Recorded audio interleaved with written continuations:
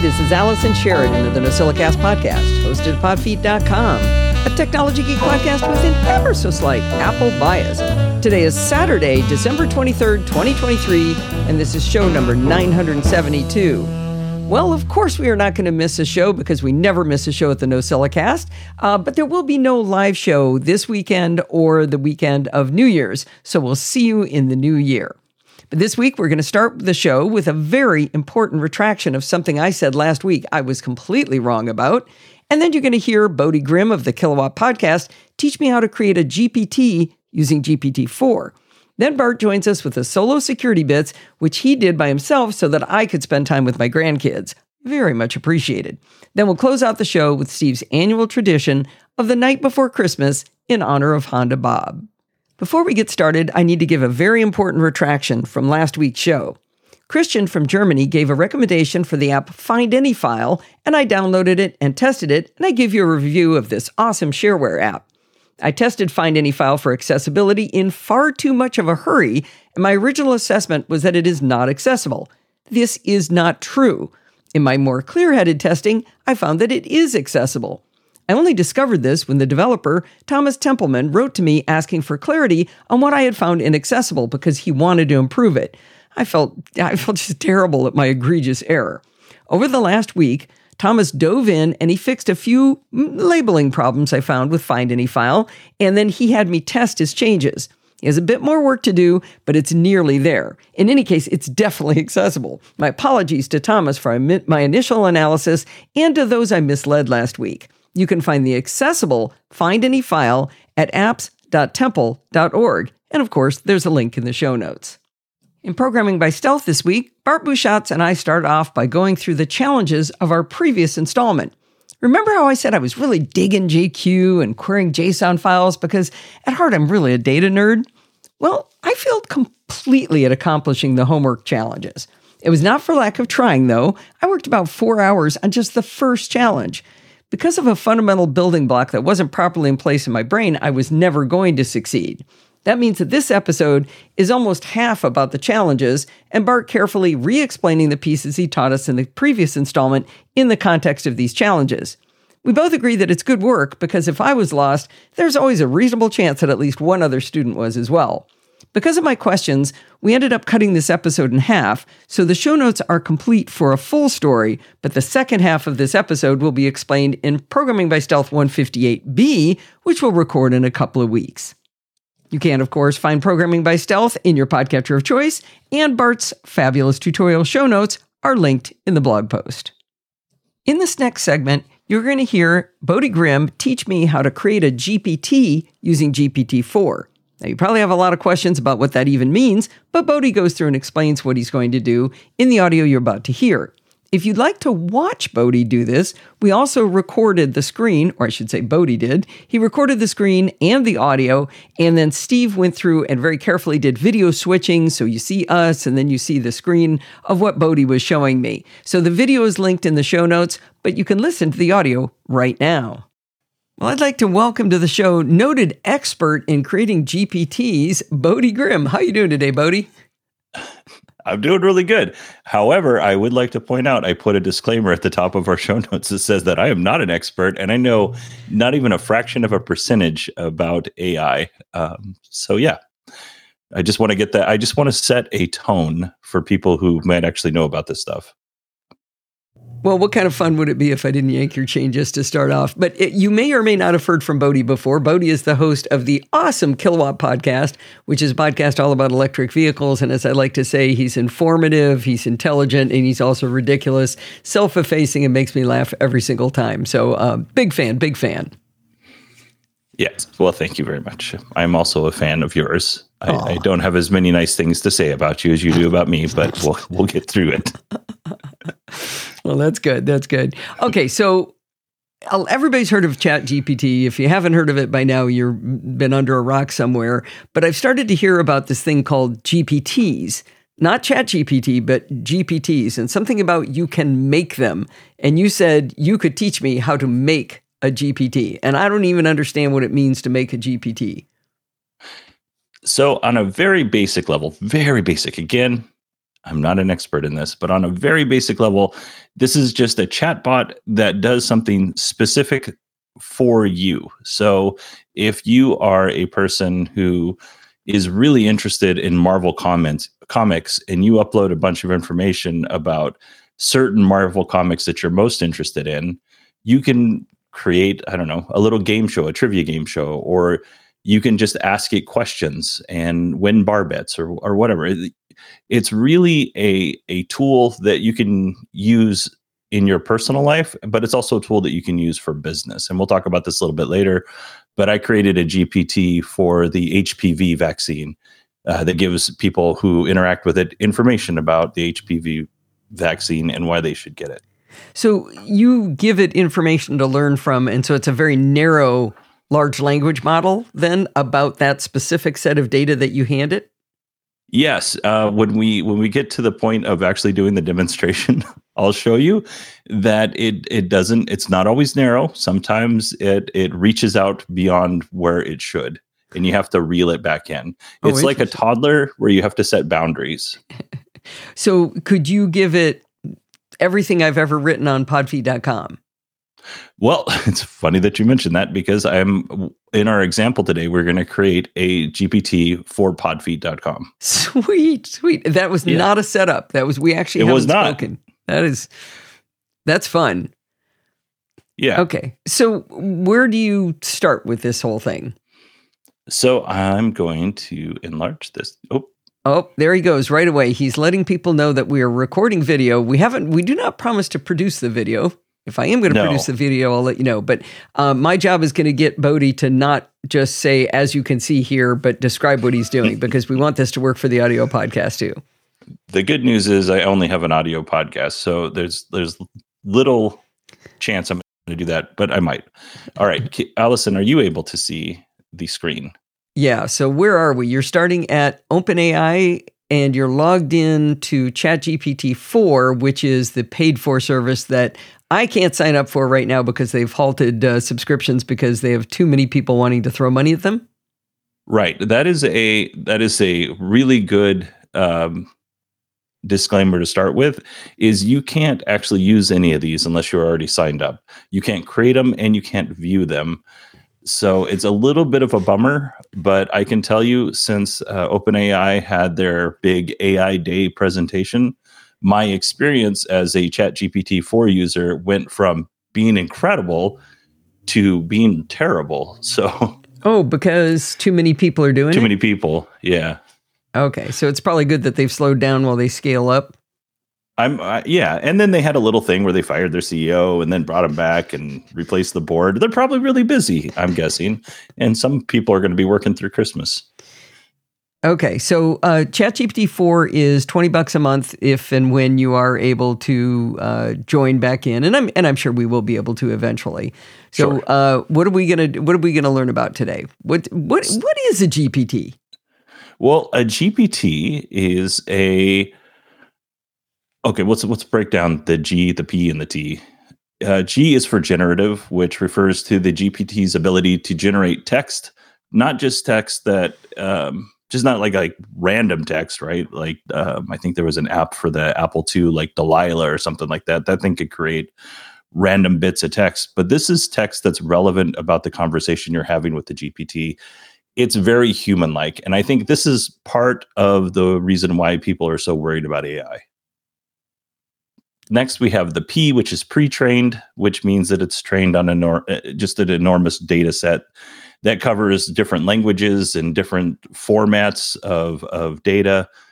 And then you have the transformer part, which talks more about it's just a neural net, and that neural net kind of feeds in, and that also helps with the context of the conversation. Okay, so generative, pre-trained, transformer. And the transformer is taking, here's all this great data set, I'm going to generate some stuff, and the transformer is through the neural network, I'm going to spit out some stuff.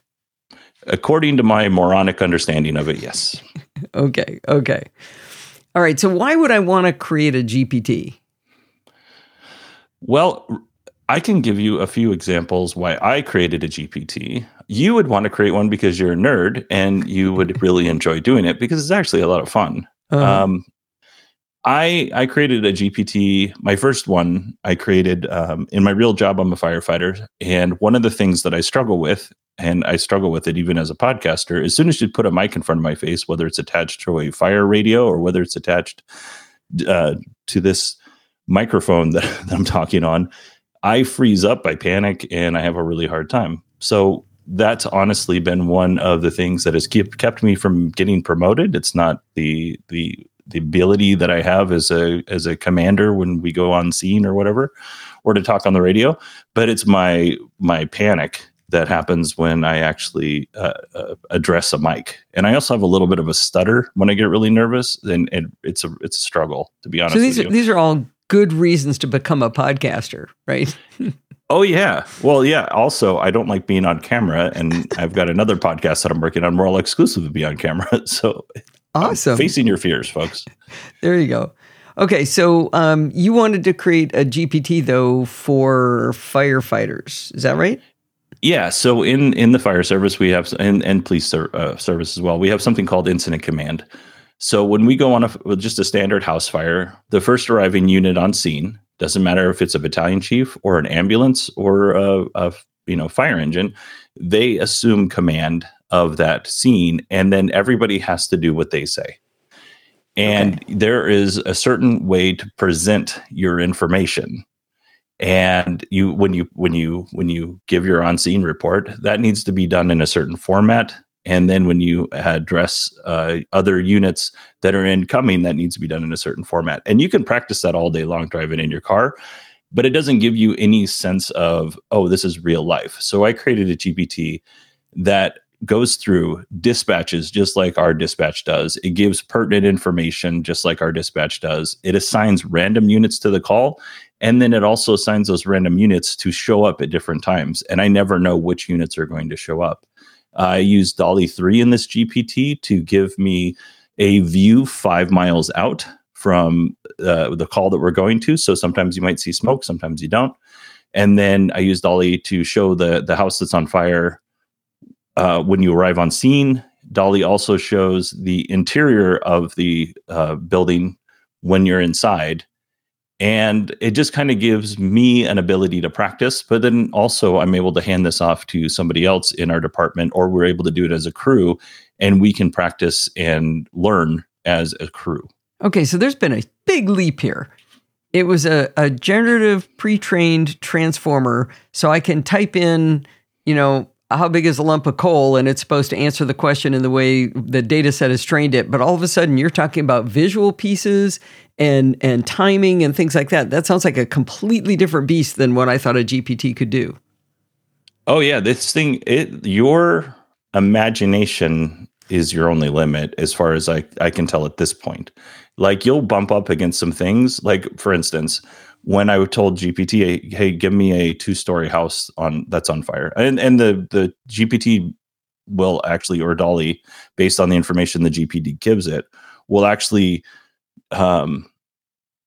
create a close enough image to what you get what's described to you in the beginning of the scenario. And it's sometimes you have to tell it to go back and go ahead. I mean, I understand it can draw pictures. DALL-E 3 can do pictures, but I'm having trouble understanding how, and maybe that's what you're going to talk through, how this GPT is going to give us something time-based. So, is it a little video I'm going to see? No. Okay. So yeah, that's okay. I think I got you. So what I did was I broke it up into phases. So phase 1 is your dispatch, and that will give you all of your units and your address. Is this what you're asking? So you're going to show me a list, a typed out list is dispatch, and the units that have been dispatched are engine 101, 102, 103, and ladder 201, battalion chief 301. Correct. Okay. And in my GPT, it will give you an address that's in Phoenix. It's probably not real. And then when you've obtained that information, you just hit next. There's some other stuff below there, Allison, that's only relevant to firefighters, so we don't need to talk about that. And so then it gives us he's just typing in next into this model that he created. So if I don't stop it at each little phase, it will run the entire call for you. Okay, which and isn't you won't what you get to wanted do anything. No, it's not. It's not. So it's not a good way to learn. So in the second phase, it'll give you the pertinent information. This is the caller reports seeing flames from a second-story window of the house, unsure if residents are home. Right. So that gives the incident commander an idea of, based on the time of day and based on whether it's a weekend or not, if somebody home, are they not home? We don't know. And then it creates this image. Somebody who's trying to practice, what is it you're practicing? Hitting next? No. So this is something that we do most of the time. We do this in a classroom type scenario. So we are being vocal about what we see. So when it comes to the dispatch, somebody will read the dispatch to you. When it comes to the pertinent information, the battalion or the incident commander will be able to read that pertinent information. And then the next phase is it shows a picture from about 5 miles out. Now, Allison, if you could do me a favor and explain the picture that's on the screen. Okay. It's looks like a bunch of houses in a suburban neighborhood with what's probably a nuclear explosion sized fire going on. It's pretty intense. Right. GPT goes hard on the scenarios. Like if I saw this, I would be immediately calling a first alarm fire because something else besides a house is on fire. Yeah. This is maybe an entire oil refinery. Yeah. You have to take all of this with a little bit of a grain of salt, or you just tell GPT, hey, that's too much. Tone it down a little bit. Okay. But again, and I promise, if you're training yourself doing this, all I see you doing is hitting next. Are you saying in your head, okay, I'm going to do a 4-alarm fire or number 1 alarm fire, or whatever you said on this? Or are you trying to give responses that you would give in real life, like in your head? So yes, for me, if I'm doing this by myself, I will just go through as if I'm really going to fight the fire, right? And I'm saying this out loud as if I'm practicing saying it into a mic. The next phase for this would be to type it in, but there's an even better part of this that I was going to get to later, but we might as well talk about it now, is ChatGPT has an app.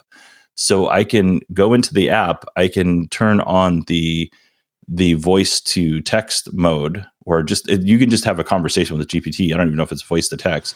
And I can tell the GPT all of this information and it will give me feedback. At this point, it's not great feedback, but it will give me feedback. Okay.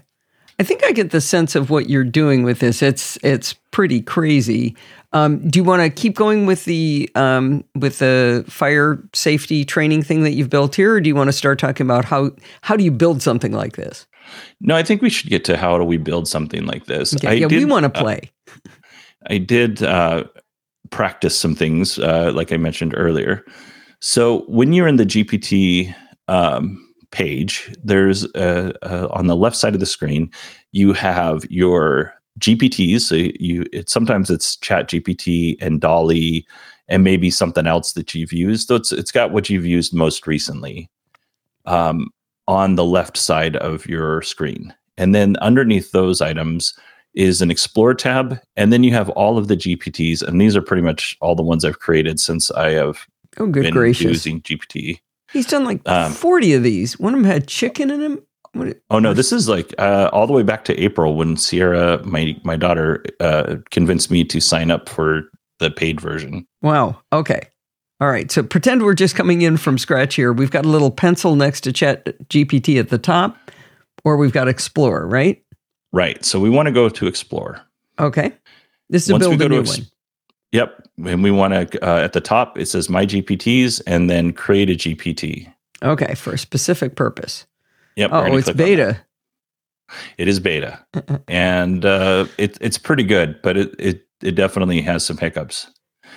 So now that we're in the create a GPT section, you have an option to create or configure. With create, it'll just ask you questions. It'll like walk you through creating a GPT, which is great because if you have no idea what you're doing, configure is almost completely useless to you. I don't see create a GPT. I saw you press the button, but I don't see the next page coming up. It is.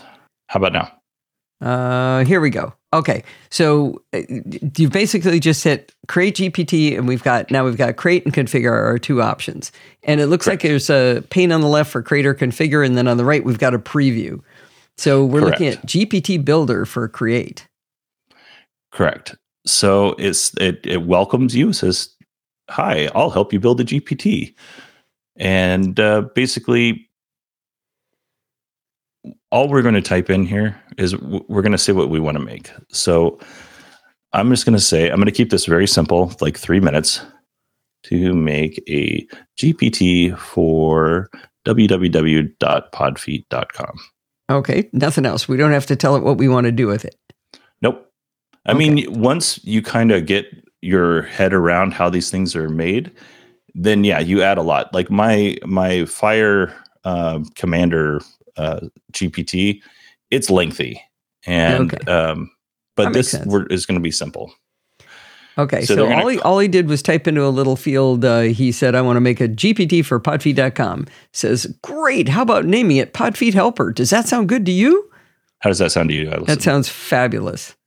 So you just type yes as an answer. So you're just having a conversation with it. Just a basic conversation. Okay. And then it's going to go off. It's updating the GPT. It just went through 18 years of blog posts? Well, okay. So that's another thing that we have to talk about. But if you look here on the right, on the preview side, Allison, we have some added things. It says, tell me about the latest tech news on podfeet.com. We didn't add this. It did it itself. It says, how do I start a podcast? Discuss the latest gadget reviews on Podfeet, and explain a technology topic from podfeet.com. So these are suggested questions you could ask the GPT at this point. Correct. Okay. And it's just a way to get somebody started in the process. And while we were talking over here about the preview stuff, we go back to the configure side or the create side, and it created a logo for your Podfeet helper GPT. Okay. One thing I like about this is it clearly knows that it's a podcast blog, because podfeet.com, they could have come back and said, okay, you're a podiatrist here. Right. So it obviously went through the data in some way to figure out that it was a podcast. It's got a little laptop, it's got headphones, and a bunch of microphones. So, okay, that's a cool logo. That's perfect. Okay. So we're going to answer one more question, and then we'll stop this particular GPT. And the question we're going to answer is, it's asking, now let's refine the role and goal of Podfeet Helper. Considering its focus on podfeet.com, what specific types of informations or tasks do you envision it handling? For example, would it provide detailed summaries of podcast episodes, or offer technical advice, or both? So, Allison, I'll let you. Ooh. So a summary of podcast episodes is kind of silly, since I give everybody summaries of podcast episodes. What about answering questions about what kinds of things I've reviewed, maybe? Like, okay, he's answering questions about product and software reviews. Sure. A lot of people say, I don't know how to find out whether you ever talked about X.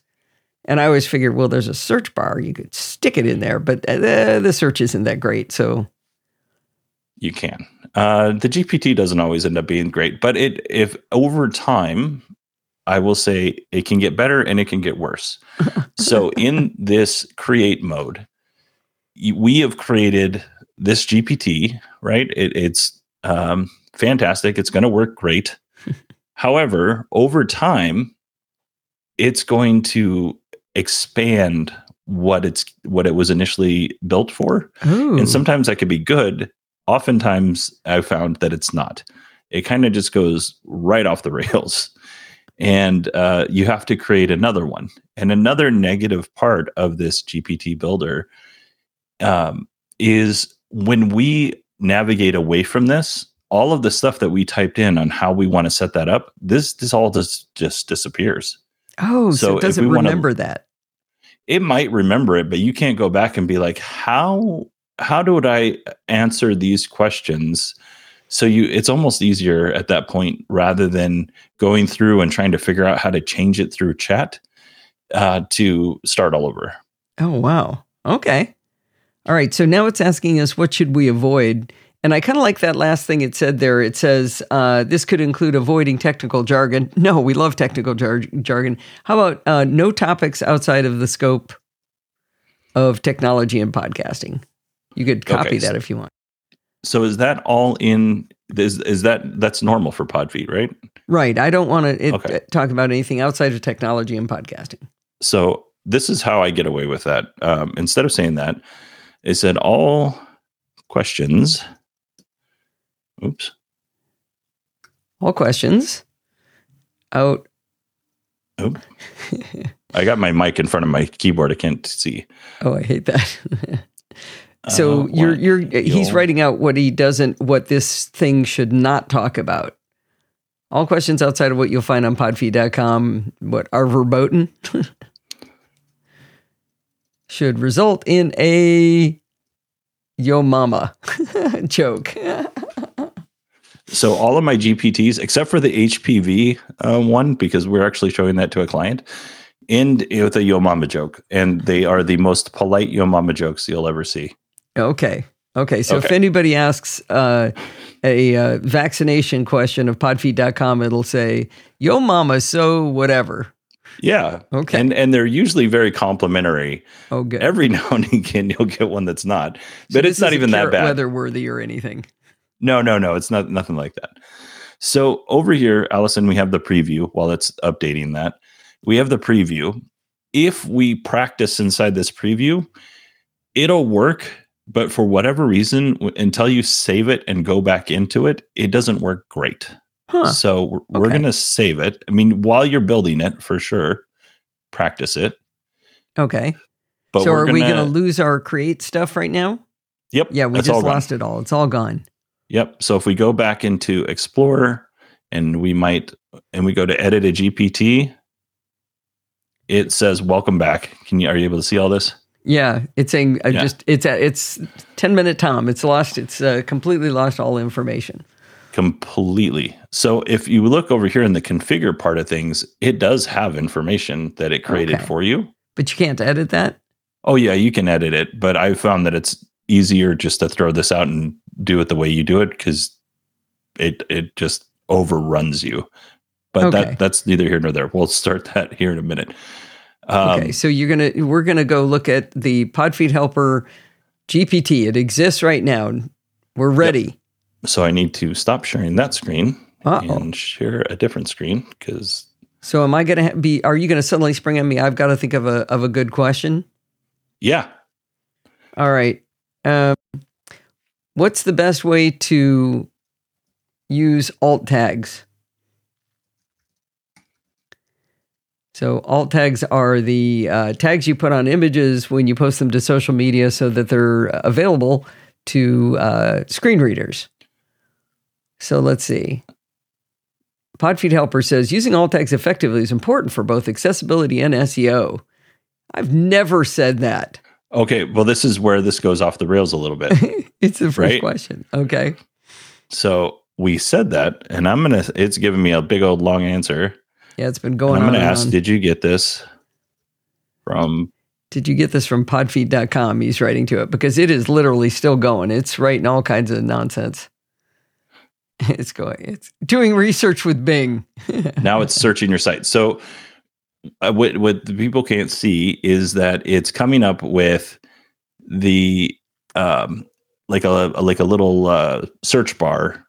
It's not even a bar, like a search, like a circle. Pop-up thing. Yeah. And it'll tell you what it's looking for.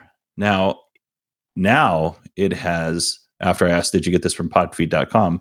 It has something that looks a little closer to what would be on Allison's website. Yeah. So what I love about this is it's like you told the kid to write a book report and the kid went to Wikipedia and copied and pasted it. And you said, did you write this yourself? And then it goes back and goes, okay, I'll write it myself. Right. Correct.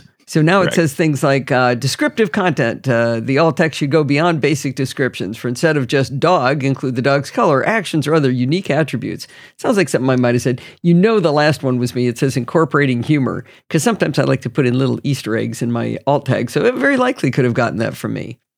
Now, look, if you look down here, we have the little quote. Okay, markers, there's a little quote mark. Looks like a and it link says you could click. where it got you the information from. Get your content out to more people by adding Alternative text. That's alternative text. Oh, that's great. So that proves that it got some of this, at least, from something I had actually written. Yeah. All right. And now we're going to ask it who won the 1986 Super Bowl. Oh, we should get a Yo Mama joke. We should. Okay. And it didn't. It's telling us it was the Chicago Bears. Correct. My favorite team. That was put in there. Did you get this?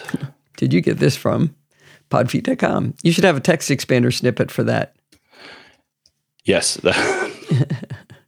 Okay. So since obviously it didn't get it from here, now it says doing research with Bing. Now it switches it to researching the site podfeet.com. Correct. Okay. It says it does not appear to be available about the 1986 Super Bowl. Okay. Why didn't it give us a Yo Mama joke? I do not know. This is to make you look silly on the podcast? Yeah. Well, no, this is actually part of the point is hopefully when we do this the other way, it will be more consistent. Okay. The other way. Yeah. So we're going to go back to explore. So the first way we did it was we did create, but the other one's configure, right? Correct. And it's spinning. Internet. Live demos. This is the best, right? I feel like Steve Jobs. Can everybody turn off your phone? There you go.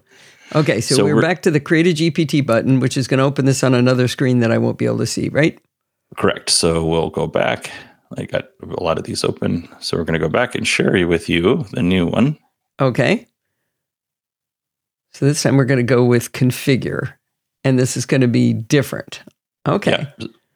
So we've got a name call this field. Podbot, a description, and then instructions. Okay, for descriptions, he's putting in all things podfeet.com. Instructions. So I'm just going to say I want to create a GPT for podfeet.com. You don't have to give it all that www nonsense, right? Yeah. It's an AI for crying out loud. I can't figure out. You wouldn't think so, but sometimes you do have to be kind of specific. You're not always. Like I was putting in Wise cameras, and it was correcting it because in Apple's infinite wisdom was connected to Waze cameras, and it still knew what I meant. Okay.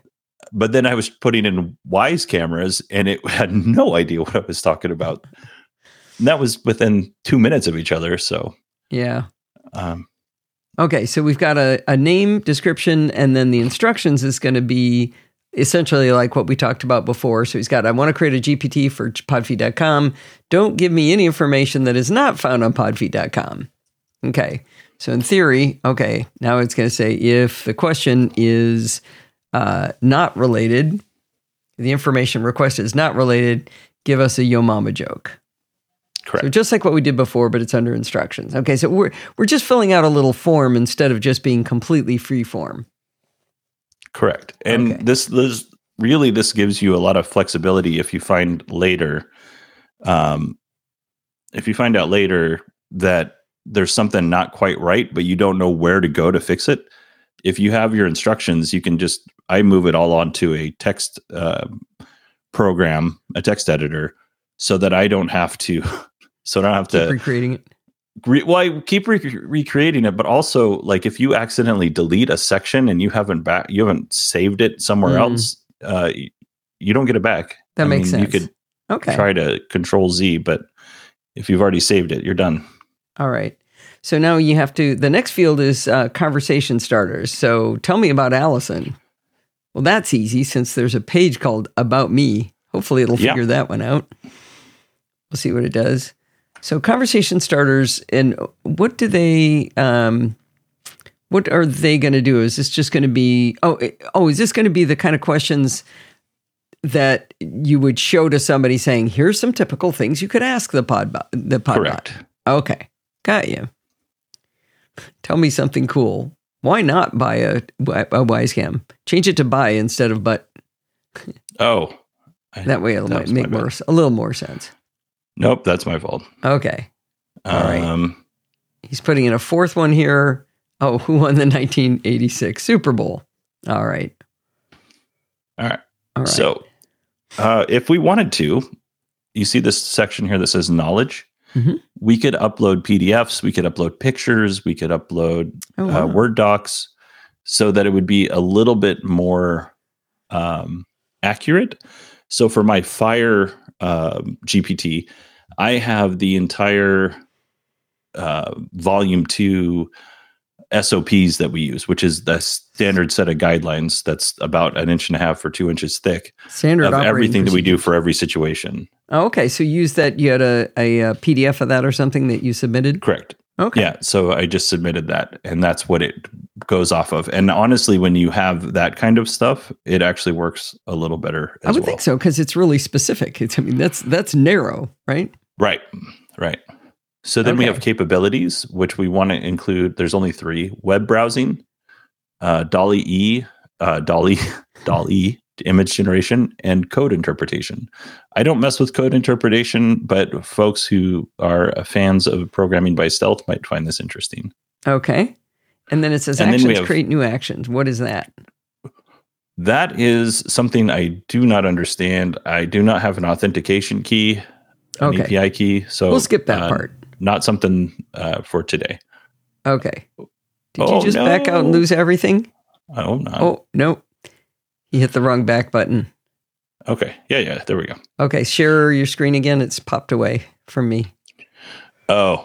Okay. So we're done with the configurator, which we've done. We've given it essentially the same questions we had before, but we wrote our own, hey, you might want to ask this Podbot these questions. But other than that, you've pretty much told it the same thing you did in Create. And do we get to test it now? Yes. Actually, let me save this. So he's going to save, confirm, and this should let us see it as a standalone. All right, here we are. Podbot, allthingspodfeed.com. And he clicked on Tell Me About Allison. So didn't have to type anything because we already had it in there. It says, Allison Sheard is the creator and host of the NosillaCast, a technology podcast at podfeed.com. All right. You're known for your enthusiasm about tech. Yep, and it's got accessible in there. So yeah, that sounds like me. Oh, I recommend visiting podfeed.com for more details. Okay. He's written, based on this information, give me a photorealistic, image of, I'm afraid, and he's going to say of Allison. Okay, so I did. And, yesterday I can't create photorealistic images of specific individuals. You might want to go to the website. Duh. Okay. This is where you have to get creative. What do you think the creator of the podfeed.com looks like? All right. I'll be curious to see if that works. Use DALL-E. Okay. What do you think the creator of podfeed.com looks like? So this actually worked. Let's see. Say yes. So it just said, I can create an image based on a general description, but it's important to note this will not be a depiction of Allison Sheridan or any specific individual associated with podfeed.com. You sure you want to do it? A fictional podcast host. I did this 3 or 4 times yesterday, and it worked every single time. So, that was 1 day ago. And there's Allison sitting in front of a mic. She's got a Mac. She's got 2 Macs. That looks like pretty close to my microphone style. Yeah. I'm about 40 years younger, so I'm liking that. But it's got the wrong pop filter, and the microphone isn't plugged into anything. It's hanging out in space with no boom arm. Yes, and in the back, it's got a live sign to let everybody know that you're live on the air, but it says live. So I've noticed that with DALL-E, it can't spell. Like even when you spell the thing you want it to write in there, it spells it wrong. Yeah, it can't spell. at all. I had it do a logo. I said have some bare feet, and I wanted to say NosillaCast and Technology Podcast with an ever so slight Macintosh or Apple bias, and it misspelled NosillaCast. It put like 4 L's in it. Yeah. Yep. So I have this other podcast I don't know if I could talk about yet, but we created our logo with DALL-E, and I had to like Frankenstein like 6 or 7 DALL-E photos, logos together to make ours work. But oftentimes it spelled the name of the podcast wrong, despite the fact that we told it how to spell it. Okay. So he just asked it, tell me about Wisecams and should I buy one? And the advice says that you should definitely buy one because here's all the great reasons you should do it. So I think that is not from podfeed.com. So let's ask. Because that is definitely not my current advice. It says as of April 2023, Wisecams were popular for all these different things. Okay, it says I can't access or retrieve information directly from podfeed.com or confirm if specific content is available there. Yeah, my responses are on general knowledge. That's kind of interesting. So I can tell you, like I created yours in the morning, and then I created the document that I wrote up for the show in the afternoon. And the morning answers were not as good as the afternoon answers. I do not know if it gets better over time. Okay, he wrote, try searching podfeed.com for the answer. And we have now what looks like a religious painting of from like, I don't know, the 1400s. And this guy has got this brush pointed up, but he's pointing at what looks like a little closed window box from Windows. Correct. So this must be what the Pope sees when he opens the computer. I guess so. I'm guessing. So, I mean, this was a spectacular failure, but over time, you could play with this as you get a little bit more familiar with ChatGPT and creating GPTs. You can play with this, and the product that you get most of the time gets better and better and better. Like I showed my command GPT to my chiefs that I'm at my department, and they were blown away by it because that up until now, this is not a joke. Sometimes people would draw on a whiteboard or draw on a piece of paper what you saw on a fire. It was it was a very low tech way of doing these things. So despite the fact that both of these GPTs failed today, don't let that deter you from creating a GPT, because it might, if you put the time in, you put the energy in, you might get something pretty magical. So let's be perfectly clear. They were mostly impressed that it drew cool pictures of fire. Yeah.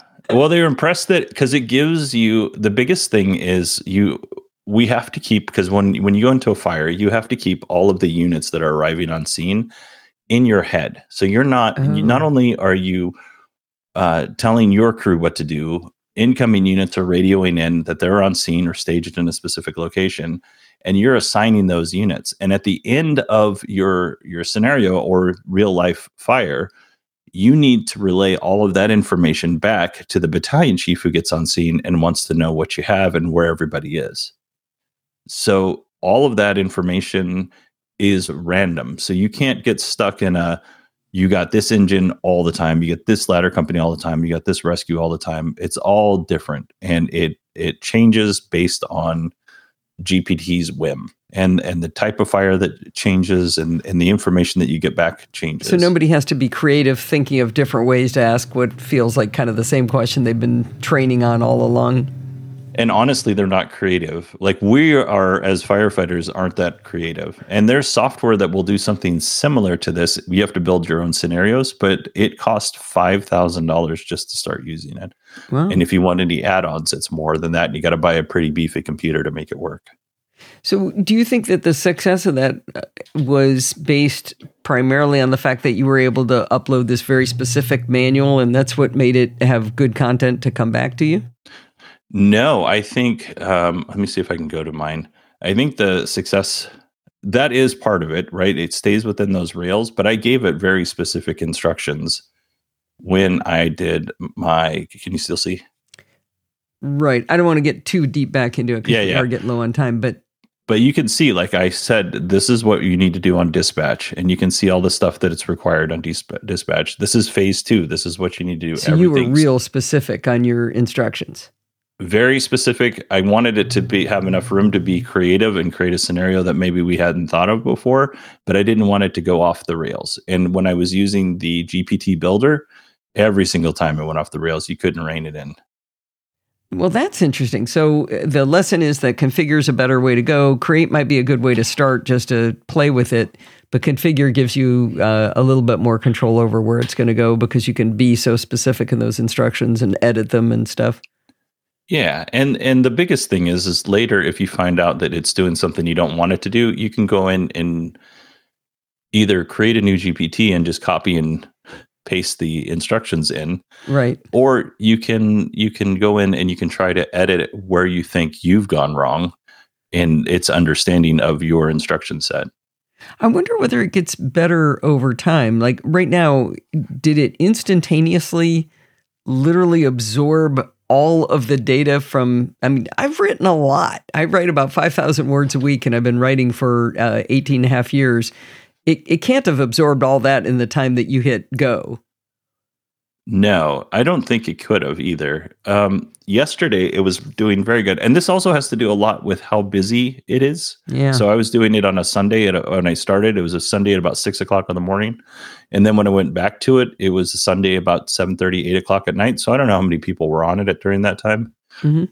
But also in the middle of the daytime, it errors out quite frequently. So it may just be that we're in a scenario where we have lots of people using it, and it just throws up its hands, freaks out, throws up its hands, and crawls underneath a weighted blanket and says, I'm done for the day.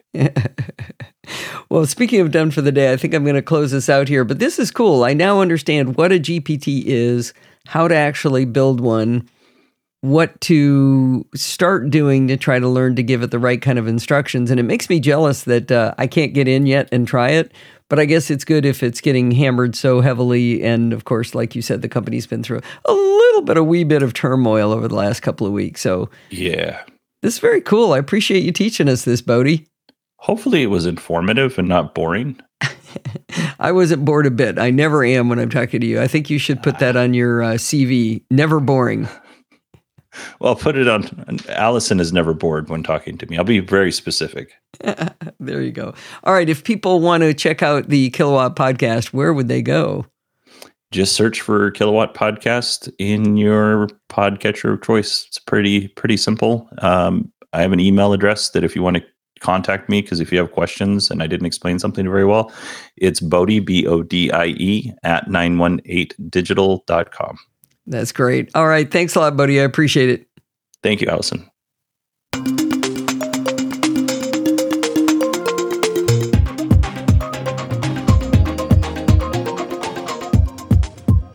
Hi folks, Bart here with, unfortunately, a solo Security Bits, and I'm afraid you're going to have to get used to it a little bit, because with the silly season being what it is, I'm penciled in to do at least one more of these, and we haven't quite got round to penciling in further, so it's possible I'll end up doing another one even beyond this. But anyway, for the 22nd of December, which is when I'm recording this, it is just me.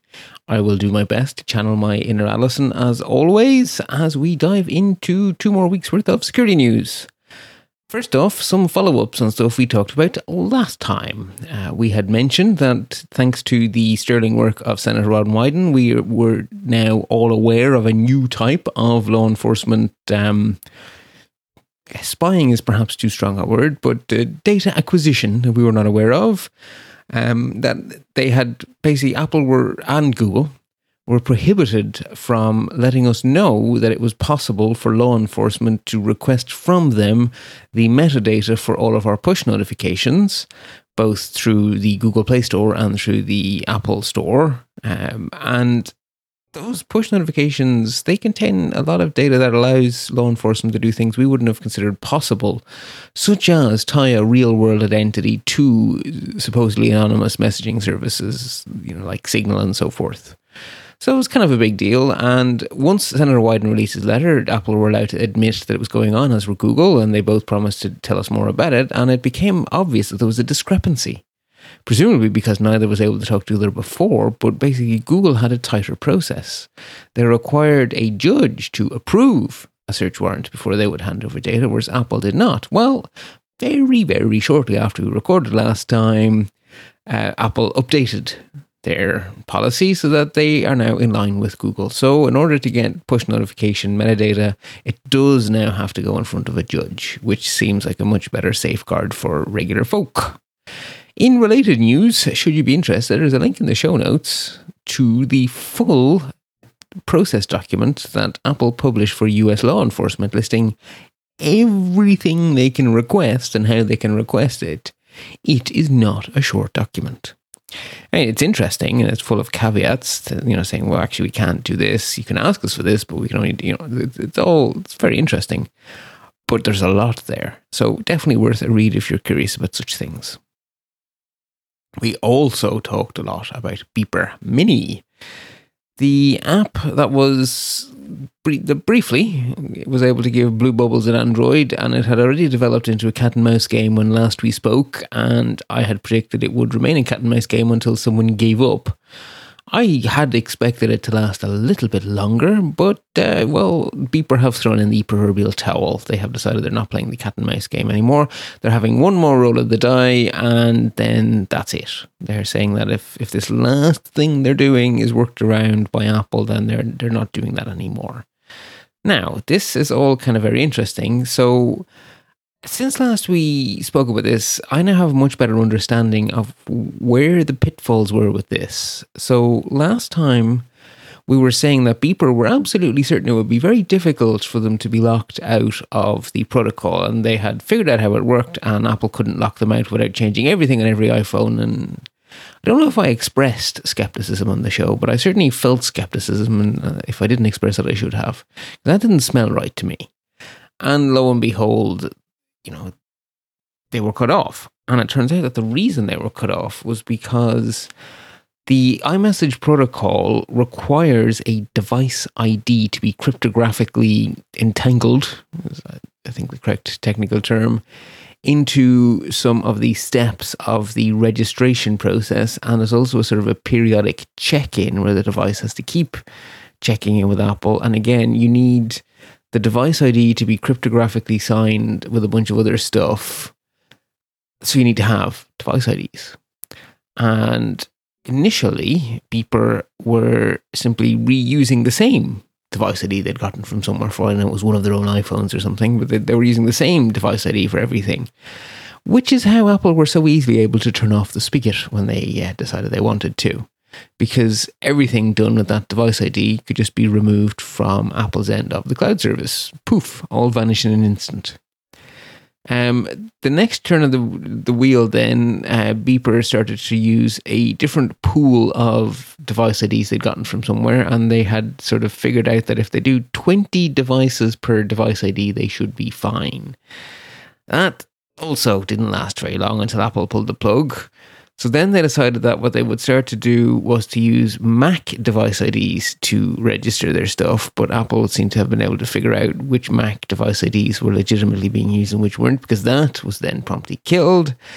And at that point, you couldn't even register the phone number, which is kind of the point of the whole thing. So the whole thing was already a farce at that stage, but it got one bit farcier, if that is a word, when the final update, which is now what they have said, that this is it, they're not going any further than this, but the final update, if you're absolutely positively desperate, then what you need, and I'm not joking, I'm not making this up, what you need to use Beeper Mini, to use Blue Bubbles on Android, is a jailbroken iPhone. And not just once, but you need to keep it permanently jailbroken, powered up, and connected to Wi-Fi so that it can continuously do that whole device ID thing. So I am sure someone somewhere will make use of this. But it's not going to be a mainstream thing, and requiring a jailbroken iPhone in order to use Android doesn't seem like much of a runner. So, yeah, I think this game is over. Now, something a lot of people got all caught up in the whole antitrust thing, which as a European doesn't gel with me in the slightest, because Apple don't have a lock-in on messaging. They're in fact, if anything, what they have done by not being cross-platform is they've locked themselves out, because those of us in Europe have figured out ages ago how you get reliable, workable, doesn't break every 5 minutes cross-platform messaging with all of your friends on every platform. The answer is not iMessage. It can be WhatsApp, it can be Signal, it can be Telegram, it can be basically anything, just not iMessage. And maybe it's a critical mass thing or something, but we in Europe don't suffer from this blue bubble, green bubble thing, because we don't use blue bubbles or green bubbles. We just use Telegram, WhatsApp, Signal, etc. Anyway, I was getting lost there for a second. So I was never particularly caught up in this whole antitrust thing. Of course, Apple has the right to protect their platform. What worried me was the fact that it seemed to be so easy to bypass the security on iMessage. And that actually I found quite scary. So I'm actually quite relieved that Apple were able to lock this down quickly, because that at least shows that they're in control of their platform, which means the platform actually seems a lot safer than I feared it was. But again, that's not a particularly popular point of view on these things. It's a bit like jailbreaking, really. I'm always relieved when jailbreaking is impossible, because it means my device is secure. I have one deep dive. Initially I thought maybe this would be a panicky deep dive, but it's not quite a fire extinguisher, because we're not sure, but it's probably a fire extinguisher-ish. What am I talking about? Well, Cox Media Group.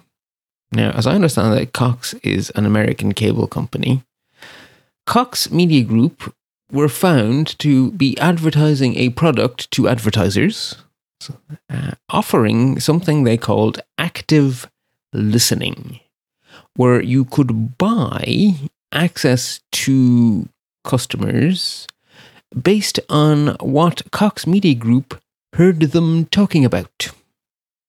What Cox were promising was that they could use smart televisions, smartphones, and other connected devices to listen to people in real time, translate their random conversations, and then sell ads based on what they were talking about, which is proper scary stuff. And they gave examples in this advertisement for advertisers, where they said, just imagine if you could buy advertisements based off statements like, the car lease ends in a month, we need a plan. A minivan would be perfect for us. Do I see mold on the ceiling? We need to get serious about planning retirement. This AC is on its last leg. I don't know that it's supposed to be last legs plural, but anyway, not the smartest people, clearly. We need a better mortgage rate. Apparently they thought people say randomly in their own homes.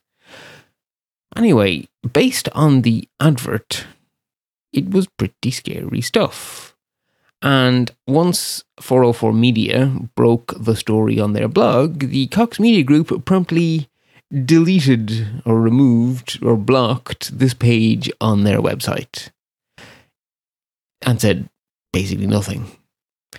It's not really clear at this stage whether this product was really real or whether it was aspirational more than it was real.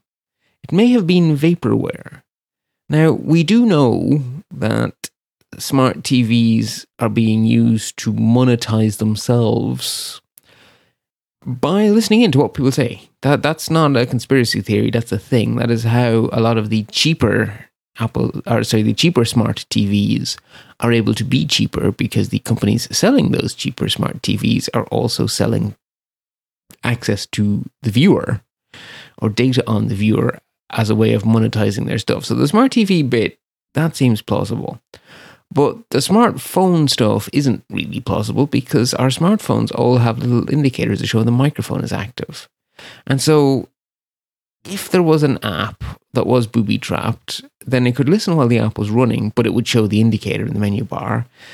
We would also see this constant flow of data from our phones. I don't believe it's feasible to believe that this is happening at any sort of a scale and no one's noticed, because privacy researchers are constantly looking at what is streaming out of our phones across our networks.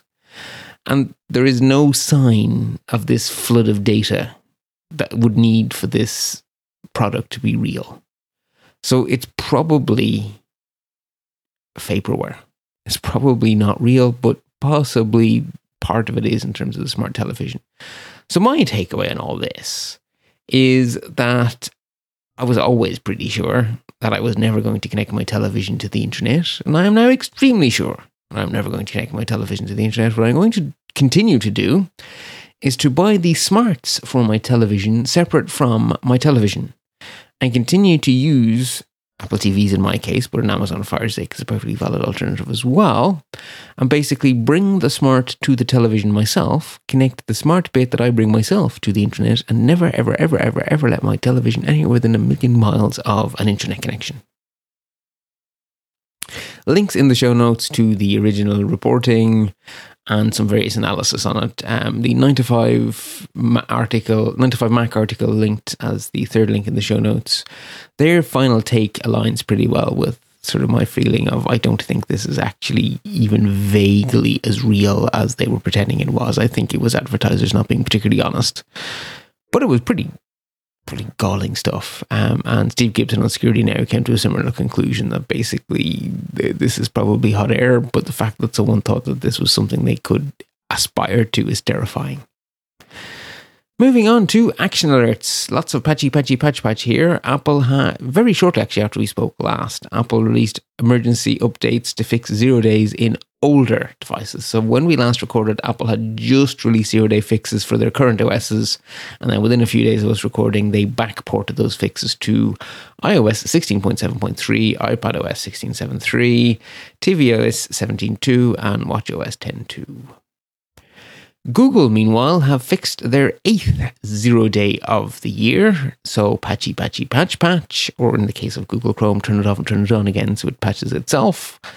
And should any Nosilla castaways be fellow pfSense users, be aware that there are some fairly nasty bugs that have just been patched in pfSense.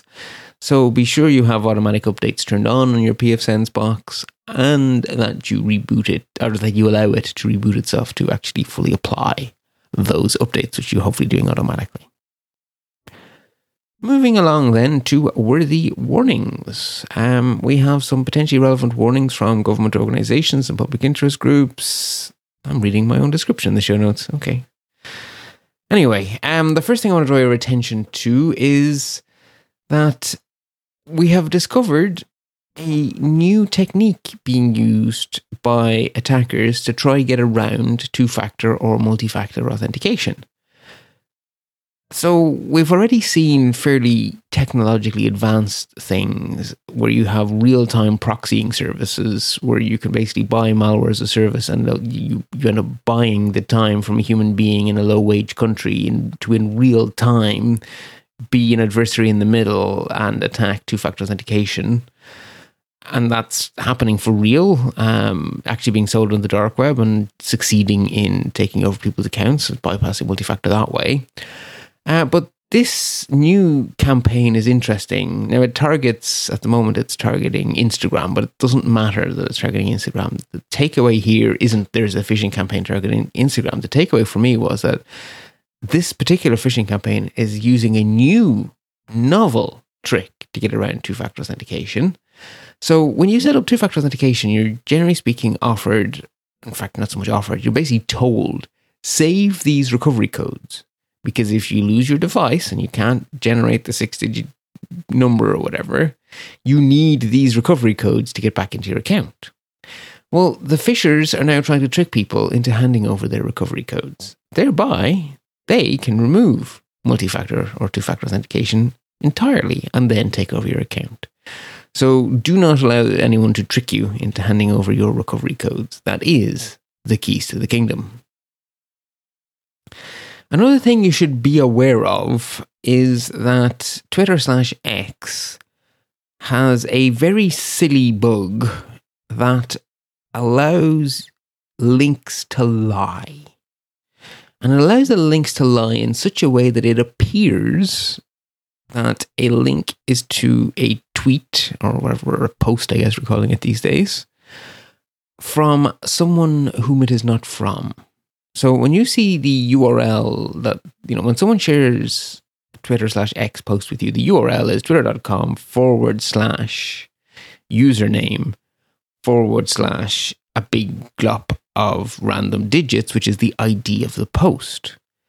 And you as a human looking at that URL, the random ID on the back is not going to catch your eye. What's going to catch your eye is the username. And you're going to assume that is the username that posted the tweet.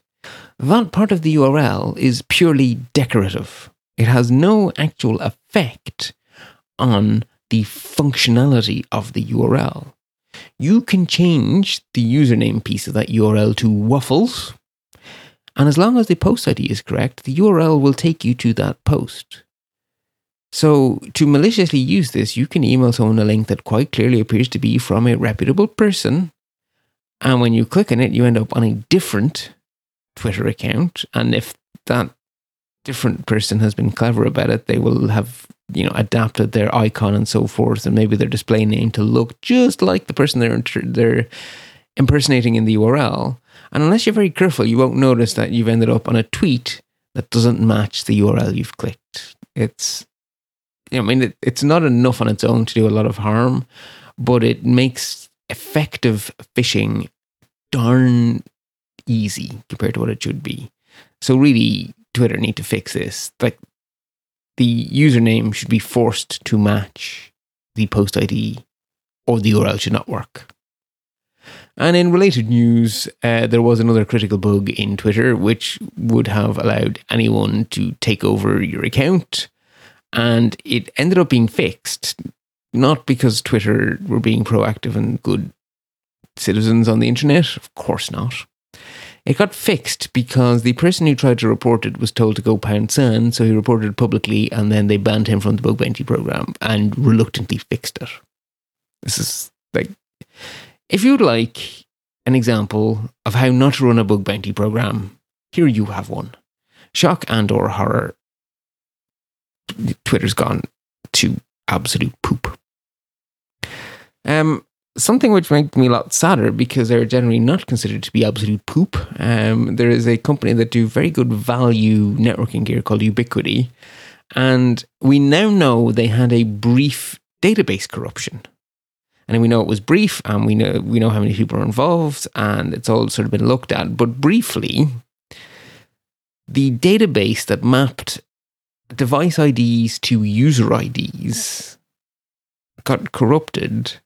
So other people's cameras showed up in the wrong... Basically, cameras went to the wrong account. And so when you went to the cloud interface, you could see other people's cameras because they were accidentally assigned to your account, and your cameras may have ended up assigned to someone else's account. The whole thing was quickly corrected, but it's kind of scary. And so if you are a Ubiquity user, maybe just be aware that wherever your camera's pointing, if it's pointing at something sensitive, that something sensitive may have been seen, and maybe that means you need to do something. Probability is low. It was very short-lived. I need to be very unlucky for this to have caused you some sort of harm, but be aware. Just be aware. I don't like doing too many data breaches these days because I can hear Alison's voice in my head telling me, what can ordinary people do about it?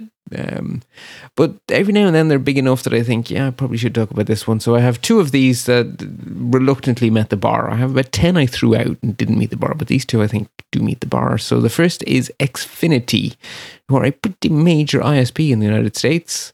So major, they managed to lose data on 35 million with an M people. And rather unusually for recent data breaches, they did indeed lose the usernames and passwords. Now, they were hashed, but they'd nonetheless lost the password database. So if your password wasn't particularly strong, it easily could be reversed, or it's going to fall quickly. And if you reuse the same password anywhere that you use in Xfinity, A, make sure you've changed it on Xfinity, and B, make sure you've changed it everywhere else you've reused it to. And then another one that it sort of reaches the bar of, you really do need to watch out for this one. Major mortgage company, Mr. Cooper, had a data breach affecting 14.7 million Americans. And while this one doesn't contain usernames and passwords, it does contain social security numbers, bank account numbers, as well as names and so on and so forth. So with the social security number and the bank numbers, I actually fear financial fraud may even be possible. But what's definitely possible is extremely convincing automated targeting phishing emails.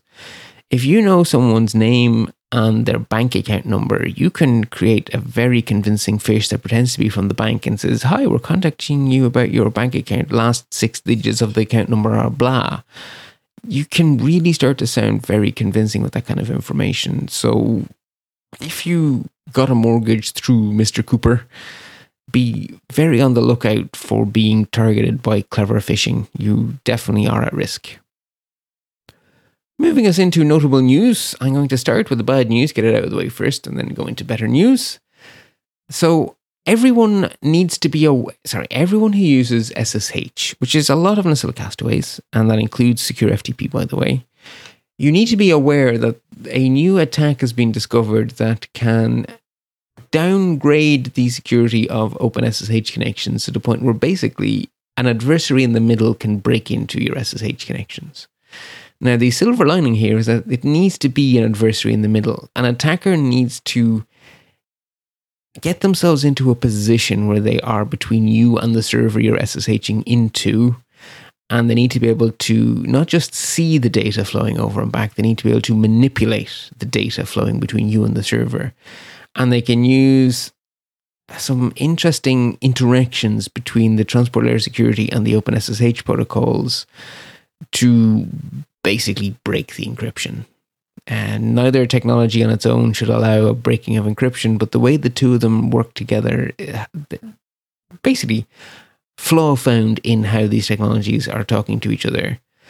It may actually require substantial change to SSH to fix this permanently. So it may actually be the case that the advice will be don't use anything less than SSH3, which isn't out yet.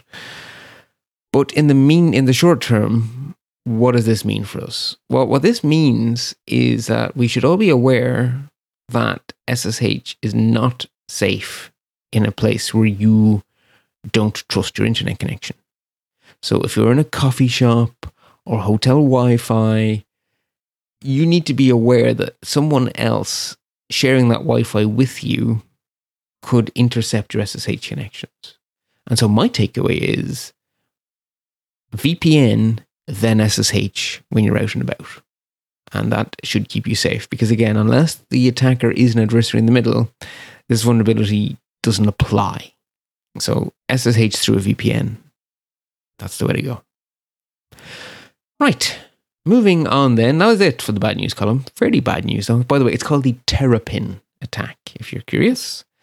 So, first bit of good news comes from Google.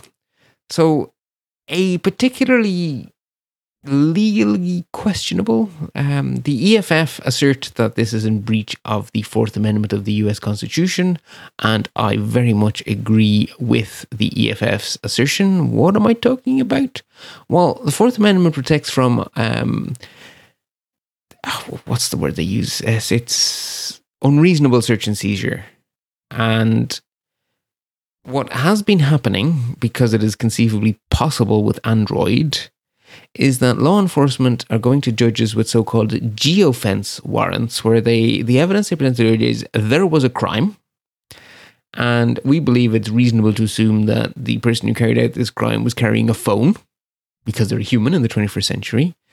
Therefore, we want Google to tell us every single phone that was within blah yards or blah miles of the crime scene at the time of the crime.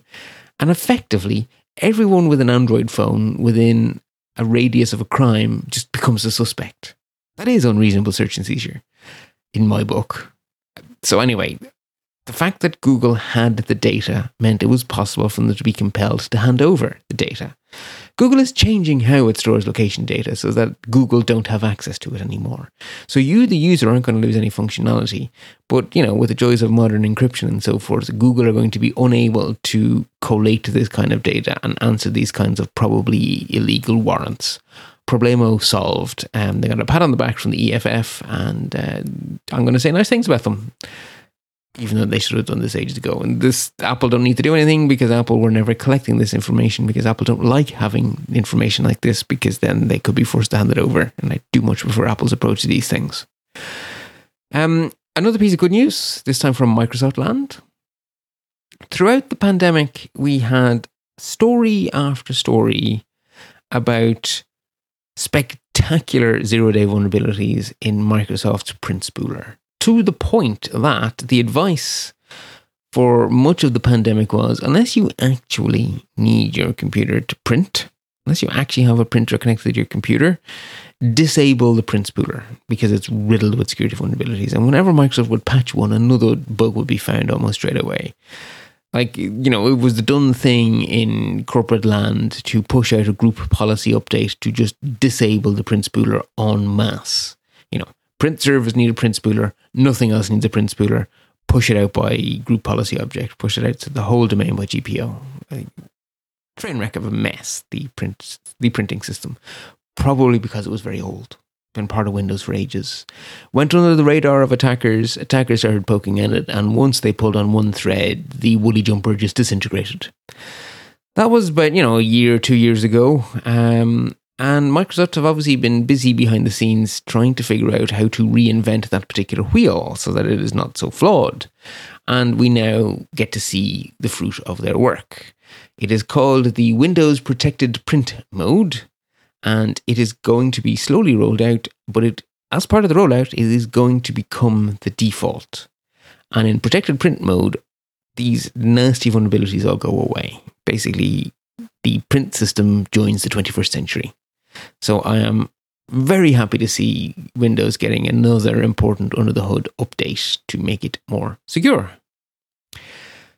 Meanwhile, again, still in the good news column, Apple get to join the good news column. So over the last year or so, we have seen reports of iPhone thefts combined with the stealing somehow of iPhone passcodes, then being used to disable or to change the password, in fact, on people's Apple IDs and potentially re-register faces with Face ID and make payments using Apple Pay and so forth. So what was ending up happening was people's bank accounts were being emptied, people's entire digital lives were being destroyed, and people's iPhones were being stolen and then resold on the black market because they were then device unlocked.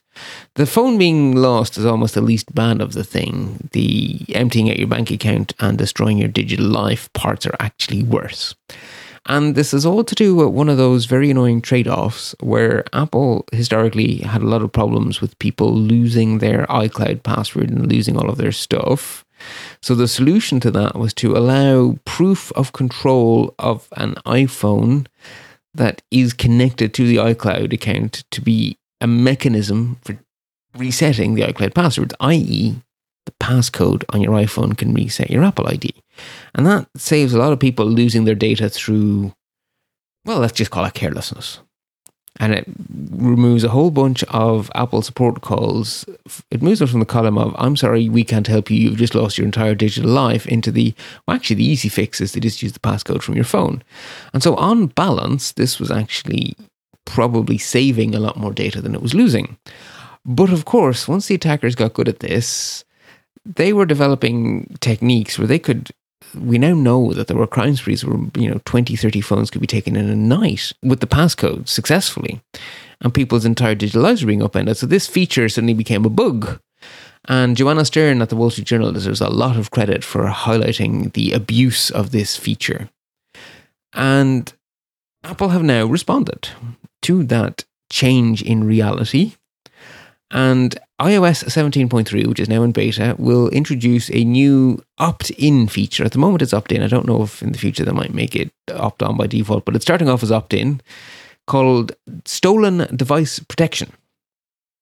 If you turn this feature on, and if you have done that thing where you can tell your iPhone that this is my home and this is my work, then when your phone is not in one of those explicitly specified trusted places, then if you try to do certain sensitive things like change your biometrics, register a different face, register a different finger, or change your Apple ID password, Then you will be required to do a biometric, wait an hour, do another biometric, and then you can reset the password. So in the situations where you have genuinely lost your Apple ID details and you need to make use of this ability to use the iPhone to reset the Apple ID, you still can. You either need to be at home or at work, or you need to wait an hour. And that's not actually a bad inconvenience. But the spate of phone thefts in bars is very much thwarted by this, because the trick of swipe the phone, get the passcode, and then immediately reset the Apple ID, that goes away. Now, very much related to this story is a video Joanna Stern had. Now, Joanna Stern actually done this before Apple announced their feature, which is kind of interesting. So, Joanna Stern interviewed in prison a man who was convicted for stealing iPhones with their passcodes and blanking the Apple IDs, etc. And the interview was fascinating for a bunch of different reasons. One of those reasons is that the criminal basically said, I can reset an Apple ID account in about 5 seconds. And that's the first thing I do. Then I change the face registered with Face ID so that I can quickly do all sorts of things. And a lot of banking apps are only protected by Face ID, so then they can start to transfer money. They can use Face ID then to make Apple Pay payments, so they go to the local store and they buy the most expensive things they can. And that was interesting. And then the other interesting thing was, how do you get the passcodes? And the answer was disappointingly non-technical. You know, Joanna was like, do you video people surreptitiously? And then, no, that's far too complicated. No.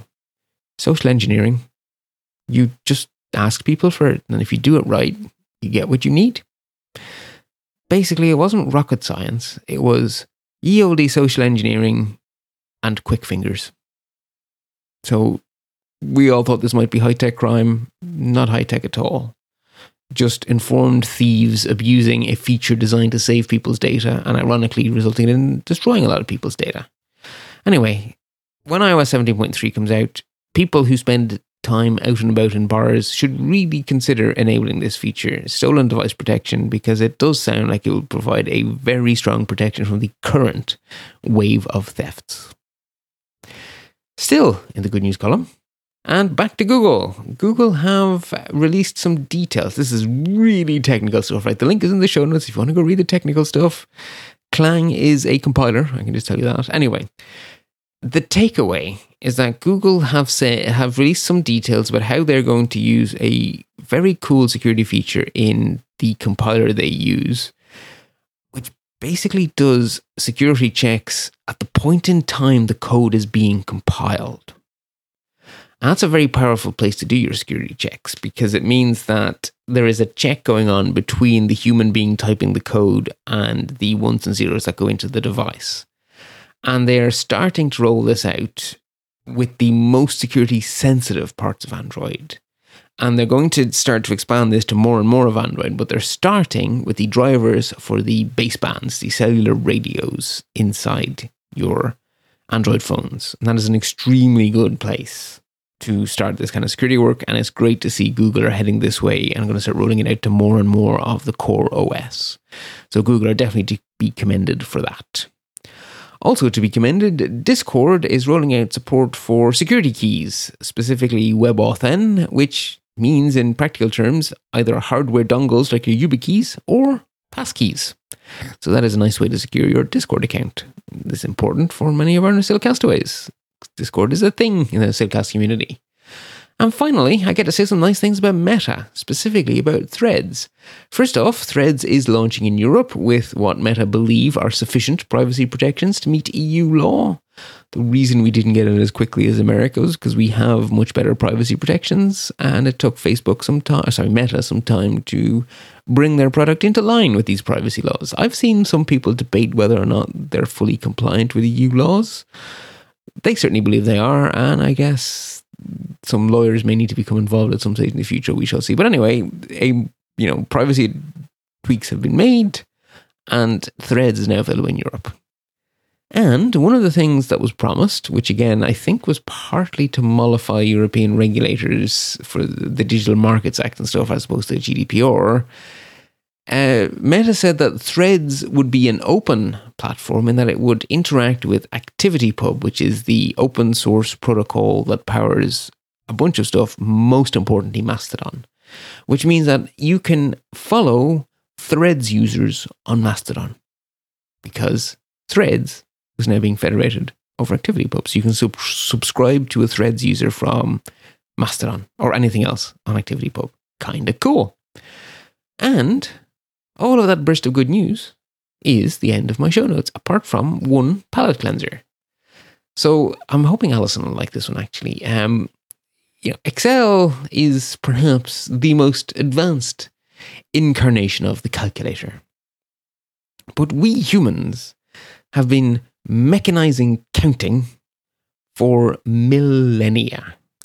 And 99% Invisible is one of my favorite podcasts for the design of simple things you don't think about. And their episode 563 is an interview with an author who wrote a book on the history of the calculator. And it really is a fascinating story that starts us off with counting beads and abacuses and things like that and takes us all the way up to electromechanical and mechanical calculators. Lots of things that Alison will... Oh, the slide rule. The slide rule features heavily because it's kind of a magical device. I think Alison will love this. I think a lot of NosillaCastaways will love this. It's called Empire of the Sum. 99% Invisible, episode 563, linked in show notes. If, while all other podcasts apart from the wonderful NosillaCast are going on hiatus over the holiday season, you're in need of some extra listening, I would highly recommend all of 99% Invisible. It is absolutely one of my favourite podcasts. Right, I'm going to draw a line under it here. I have noticed I have managed to talk for 38 minutes, so apparently, as well as helping me to be more accurate, more honest, and more clear, Alison also somehow managed to simultaneously make me be more brief. Who knew? Anyway, until next time, remember folks, stay patched so you stay secure.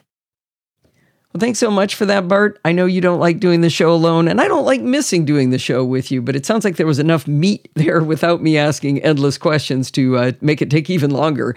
But really appreciate you standing in for me on your own there so that I could play with my grandkids. Since Christmas will soon be here, I thought it would be a good time to resurrect the poem that has become a holiday tradition on the NosillaCast. In 2019, we lost our beloved Honda Bob, a longtime NosillaCastaway and contributor to the show, and a very dear friend. But his memory and the silliness he inspired in the NosillaCastaways will live on.